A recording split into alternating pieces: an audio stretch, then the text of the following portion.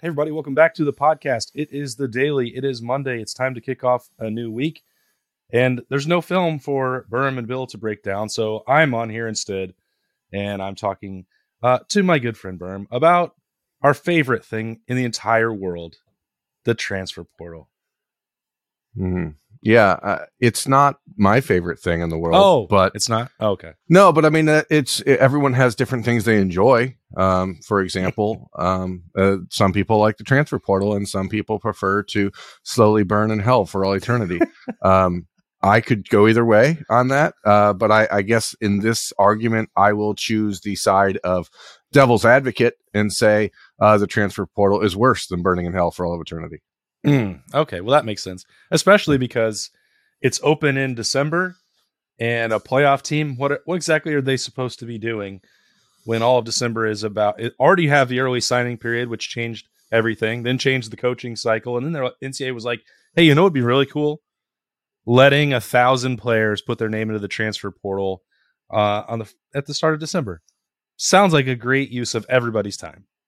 It's so clear that the NCAA got tired of being told that they were feckless and toothless and worthless and decided, hey, we're going to stop pretending that we are not those things and just lean fully into it, because they've completely abdicated their entire responsibility. And you can tell, I mean, we're fortunate to talk to a number of people on the inside of this stuff as far as the Ohio State coaching staff and administrators. They are just pulling their hair out right now because they can't possibly handle all of these things at one time while trying to prepare to win a national championship. And it's really amazing to me that the NCAA believed that this was the right way to handle things.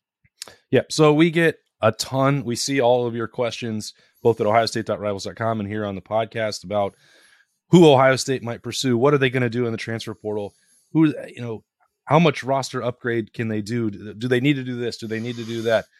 This is not going to be, well, we're not just going to keep bitching about the transfer portal and how stupid it is. Maybe some of that will do. Yeah, because it's not really stupid. It's just the timing of this is stupid. Yeah. And the way that this is being handled is stupid. Because I don't understand how, when you change the transfer rules and you allow one-time transfers, how can JT Daniels be going to his fourth school in 4 years and never have to sit out one time? No, there are no rules to anything. And that's where I think it just gets, there's tampering going on left and right. There are no rules in place as far as, you get a one-time free transfer, but nope, now you can do it anytime you want. It's just everything that was supposed to be is not. So that part about the wide open Wild West for the transfer portal is worth discussion. And the other part is that people want to know how Ohio State is going to use the transfer portal. And you and I have been pretty consistent in our approach, but we haven't really done it on the podcast to explain why Ohio State may or most likely will not be extremely active in the transfer portal. Where should we begin in that discussion, Berm? Well, I think it's fair to understand why people look at it and say, hey, this guy here, he was a highly ranked player. Maybe he'd be a good fit. That's all fine and good. But the consistency throughout the last 4 years for Ohio State in the transfer portal era, the real, wild, wild west as we've begun it back in 2018 or so, hasn't changed. Ryan Day has been steadfast in his belief and his acknowledgement that the transfer portal is going to be used at Ohio State in rare instances where it's a player that is a clear upgrade over the players that are on the roster. And that isn't generally the case because most of the players that Ohio State recruits are better than the players that get recruited around the country. So they don't think that a player is going to be a better fit than the guys they already recruited. And that's, becomes the issue. Now, what does happen, obviously, Ohio State is going to lose players to the transfer portal. They've already had 2 players enter the portal as far as this year goes, Jalen Johnson and Taraja Mitchell. Taraja Mitchell, however, is going to stay on with the team and keep practicing through the playoff. But we know he's not going to play in the playoff because if he plays any more snaps, he's going to waste his year of eligibility and then not be able to transfer at all. Right. So it's just a dumb rule. So the bottom line is Ohio State going to look at the transfer portal for players? Absolutely. They are very active in evaluating every player in the portal. There are going to be 5 or 6 guys that they're going to aggressively pursue, I believe. but they also are not in a position like 127 other schools right now to be doing so with the season over. Yeah, and so there's multiple other factors at play there for why Ohio State may not be leaping into the portal right now. What their roster and scholarship situation actually looks like is not definitively determined at this point. So when a linebacker goes into the transfer portal, for example, let's just say somebody like Desan McCullough, and people rush to say, well, he was recruited by Ohio State. He was productive in the Big Ten. Surely he wants to go home or back, not home, but back to Ohio State, a place that he once was going to call home. Well, it's hard for Ohio State to say they already have a previous evaluation for one, but for two, they may well have both Tommy Eichenberg and Steele Chambers returning. Chip Trainum, I assume, when they get back to spring ball next year with 2 seasons of eligibility left for him, that he will be back on the defensive side of the football. You have C.J. Hicks, already a more highly touted player than almost anybody else you could find, plus with a year of experience under his belt. So that's not an actual need for Ohio State at linebacker. And I think you'll go through other positions where maybe by May they'll have a different perspective on tight end. But as it is right now, probably Cade Stover leaning towards returning and no other departures at tight end at this point. Well, that's probably not a place where you have to go knock on Austin Stogner's door again. For me, as I'm looking at it, and as Ohio State's trying to balance the rest of the month, the places where it's clear and obvious would be at cornerback and on the offensive line. But beyond that, I'm not sure how active they really need to be. No, and that is the problem when you're having the transfer portal get opened when it is open right now, because Ohio State has 85 scholarship players that are preparing for a national championship run. And these guys are not all going to be on the roster when the season is over, because they will see 7 or 8 guys decide to head out probably. And you'll see 3 or 4 or 5, 6 guys decide to go to the NFL. So you're going to have a much greater need for Ohio State in the transfer portal next spring than you are now. And so this is where the Buckeyes find themselves in this sort of weird spot, because as you mentioned, it's not just CJ Hicks, it's Reed Carrico, it's Cody Simon. You have other guys on this roster that have put in their time. And I know that there's a segment of the Ohio State fan base that says, don't worry about the feelings of the guys that you're recruiting. But again, if your entire pitch as a program is developed here, what message are you sending to recruits and their families around the country when someone spent 3 years developing, and then you say, okay, screw you, we're going to get this guy who decommitted from us a year ago and decided to go to Indiana of all places, and we're going to bring him in because, hey, there's some people who say, oh, don't be a scorned ex-lover type of situation, but this isn't a scorned ex-lover. This is Ohio State coaches believing if a player shows you who they are, believe them. And that's something in life that people need to kind of pay attention to. And we don't like to try to transpose football into real life situations, but that is a part of life. If you have violated or broken someone's trust, you're going to get put in a position where when you come crawling back to them and say, hey, I'd like to have a second chance, you may not have it. That's real life. And so there are players, Miles Hinton out at Stanford, an offensive lineman who his brother Chris played at Michigan. He's in the transfer portal. That's a player I bet Ohio State tries to recruit because he fits the profile of what they're looking for. He's at a position where we know there's going to be need. Everything else other than corner and offensive line is just conjecture. And I don't even know that there's a need at cornerback. That's the other thing, because Ohio State at this point, we're recording this on Sunday at 12:30, has 3 cornerbacks committed in the class of 2023. There are going to be 5 scholarship players returning at the position. That's 8 corners. You probably don't need more. So unless something else happens inside of that current room, or you lose one of your current commitments, which is entirely possible, you can read about that at ohiostaterivals.com on Sunday. Kay and Lee potentially is a flip to Auburn. Then you have to adjust. And that's really what is making this time frame so frustrating for the Ohio State coaches, because they're having to deal with these attacks and these decisions from 15, 16 different angles all at once. And it's not as black and white as, oh, this guy's in the portal, you should take him. And you mentioned, and not everybody, I'm not arguing with a straw man. There are some people that feel like, and they ask us all the time, well, Why isn't Ohio State more ruthless when it comes to going in and cutthroat in the portal? Well, it's not a sustainable approach. You alluded to it, where how do you continue to go tell future recruits and 4 and 5 stars that you should join the program and spend 2-3 years getting coached, playing for championships, competing for championships in the hopes of getting to the NFL at Ohio State, and then just, oops, we're going to snag one guy after the other through the portal.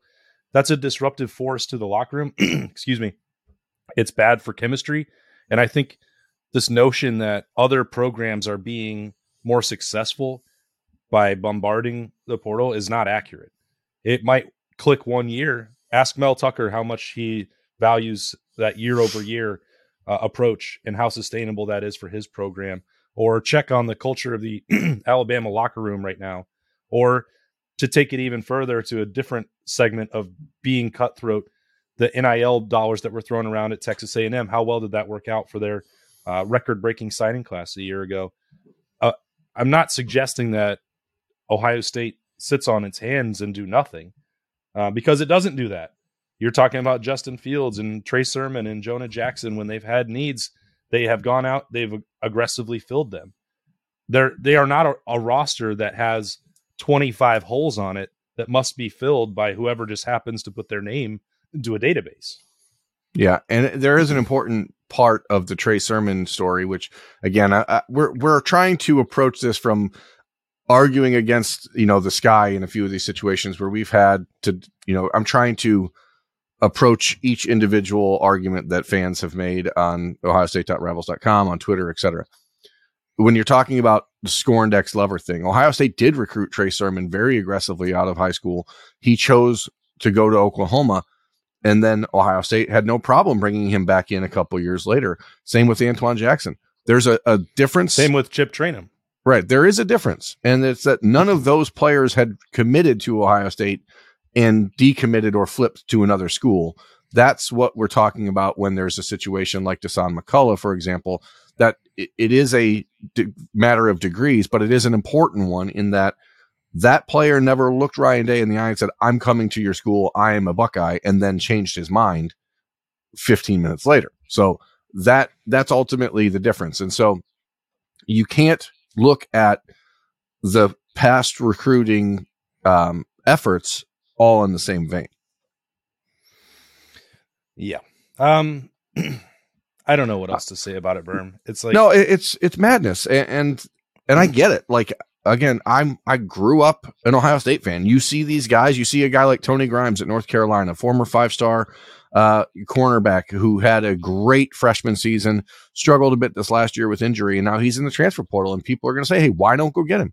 The Buckeyes, I guarantee you folks, and this is the important thing, they are vetting every one of these guys. And we can go back to last January and all the talk about Elias Ricks. And that was sort of, I think, the one of these watershed moments when it comes to how Ohio State handles the transfer portal. They clearly had serious evaluations of Elias Ricks out of high school. He was the number 1 ranked corner in the country. They did it again last December when he entered the transfer portal, leaving LSU. They actually intended to have him come visit. And as soon as they did a little bit more digging and a little deeper dive, they said, you know what, maybe this isn't the right fit. And it wasn't because they were upset. It wasn't because they were trying to avoid upsetting Legend Cavazos or avoid upsetting Ryan Watts or anyone else on the roster. It was, this is just not the right fit for the program. And so I think that they were validated in that. If you see Elias Ricks this season, I don't know that he made any play of impact at Alabama. And Ohio State, it didn't help them because Legend Cavazos and Ryan Watts still left. So it's not like it was a decision made solely to protect the fragile egos of their current players. It's because when you're building something inside a locker room, you have to look at every potential ramification. And I get it. People out there will say, well, Alabama has 15 guys in the transfer portal. They're not going to hesitate. But as you mentioned, like, it's easy to see that there's something foul happening in Tuscaloosa right now. They don't appear to have the same swagger, the same sort of energy going that they had 3 years ago when they were in a program built entirely on the back of recruiting and developing. And so you wonder, like, there are costs to all these things. Do you think that we should send like a fruit basket or, some flowers to whoever wrote that story last year that claimed that Ricks wasn't going to be recruited by Ohio State because it was going to hurt cornerbacks' feelings? Like that was really delightful. I just don't even know where that comes from. I don't even know where that comes from because it's completely baseless. And we do get a lot of that, obviously, in this space right now. But it had nothing to do with hurting people's feelings. All these kids, this is the little dirty secret here. 75 guys on the roster want the best players in the country to play on their team. Like, you might find one or two guys that say, hey, you know what? It's not good for me personally if you bring in that guy. But the other 84 guys are like, hell yeah, let's get better. Like they're not. So you might lose one guy, but if you have 84 other players that are like, hey, we now have the number one ranked corner in the country, they're going to be okay with that. So it's not a situation where that's even being measured. What's being measured is Ohio State coaching staff believes fully in their program and in the development track of their program. Yep. And if you are just stepping on that because someone else became available that maybe developed better in the last year because they played more, you put yourself in just a very precarious position. I could talk about this all day and I could keep saying the same thing over and over, I guess. Yeah, I know. I think that there's also a very big difference between assuming that because somebody is productive. I feel bad that we keep talking about Deshaun McCullough, but he got to play a lot, so he got to put up stats for a bad team. And if you are evaluating that solely on that production for that team and thinking that that's better than what Ohio State has, that's not probably a great argument to make because Ohio State has been seeing what any of those guys, as you said, Reed Carrico or Gabe Powers or Cody Simon or whoever else that's in a reserve spot at linebacker, like they have a much deeper evaluation of that on a day-to-day on the practice field. And it's going to be impossible on paper outside the program to say, well, this guy should clearly be better. Look at what he's done at the college football level. What I mean, in real games. Well, that's not a good way to go about it. And I think that anybody should be careful about what they're asking for in that regard because of what you said, which is the real world expense. If you fall in love with that part and don't pay attention to your own evaluations and your own ability to develop players, then you're going to be constantly chasing your tail and doing exactly what Michigan State is doing, which is never actually having solid ground to build your program on. And I mean, I think anybody that wants to solely build a program through the transfer portal is never going to have a consistent winner, which, spoiler alert, Ohio State already is. Yeah, and it's something that I've mentioned, on earlier shows of the podcast and previous iterations of our career. Like, there is going to be a decision where Ohio State fan base needs to decide what kind of program do you want. And football is changing. College football is changing. It is certainly going to a more of a mercenary type philosophy in a lot of ways when you deal with the NIL and transfer portal. And I know that there's a large portion of the fan base that says, hey, I want to win at all costs. It doesn't matter. There is still a not insignificant group of people who say, you know what, this is still about developing young people and still developing young men into being professionals. And you do have to measure these things. And Ohio State is one of the few programs in the country still doing that. And I don't know how long they'll be able to keep it up. I mean, that could be a discussion for another day because we do see the tide is changing in college football. But that's why I said a few weeks ago, I think you're going to see a lot of coaches around the country who are actually interested in developing people and helping people become the best version of themselves. Are just going to leave the sport or move on to the NFL or, hell, you got $100 million. Maybe you drop down to high school and coach there. I mean, if you're doing it, depends on why you're doing this, I guess. And so there will be some tough decisions for people to make, both on the fan side and the personnel side, because this is not sustainable. Aren't more states legalizing NIL for high school too? Like they might have might have to go coach middle school ball. Like, do we not understand what we're doing to people? Like, I get it. I get the argument. These kids deserve everything that, your market value is whatever someone's willing to pay you. I get it. But there is a point of diminishing returns, and there is also a portion of people who are refusing to acknowledge that young people need guardrails. They need guidance. Like that's how you succeed. That's how you get better.